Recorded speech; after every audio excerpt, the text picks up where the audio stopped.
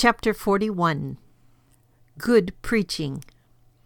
2 or 3 years after World War II ended, an elderly pastor took me to lunch one day. He was one of California's outstanding pastors, soon to retire.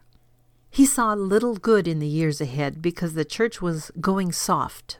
People, he said, felt that with the Depression of the 1930s and World War II dominating much of the 1940s, they wanted no more seriousness, but only sweetness and light.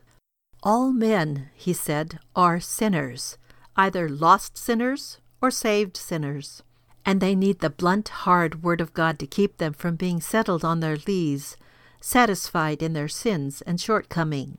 But people now wanted to feel good, and they wanted no negative word from the pulpit, even though almost the whole of the Bible is negative towards man in his desire for a self-satisfied peace.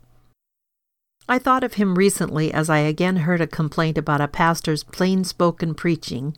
I was reminded of what Isaiah said.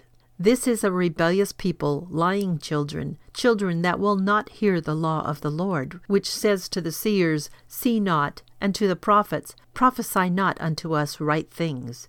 Speak unto us smooth things, prophesy deceits. Isaiah 30, 9-10. The demand in Isaiah's day was for positive preaching by priests and prophets. They wanted sweetness and light, lies, not the Word of God.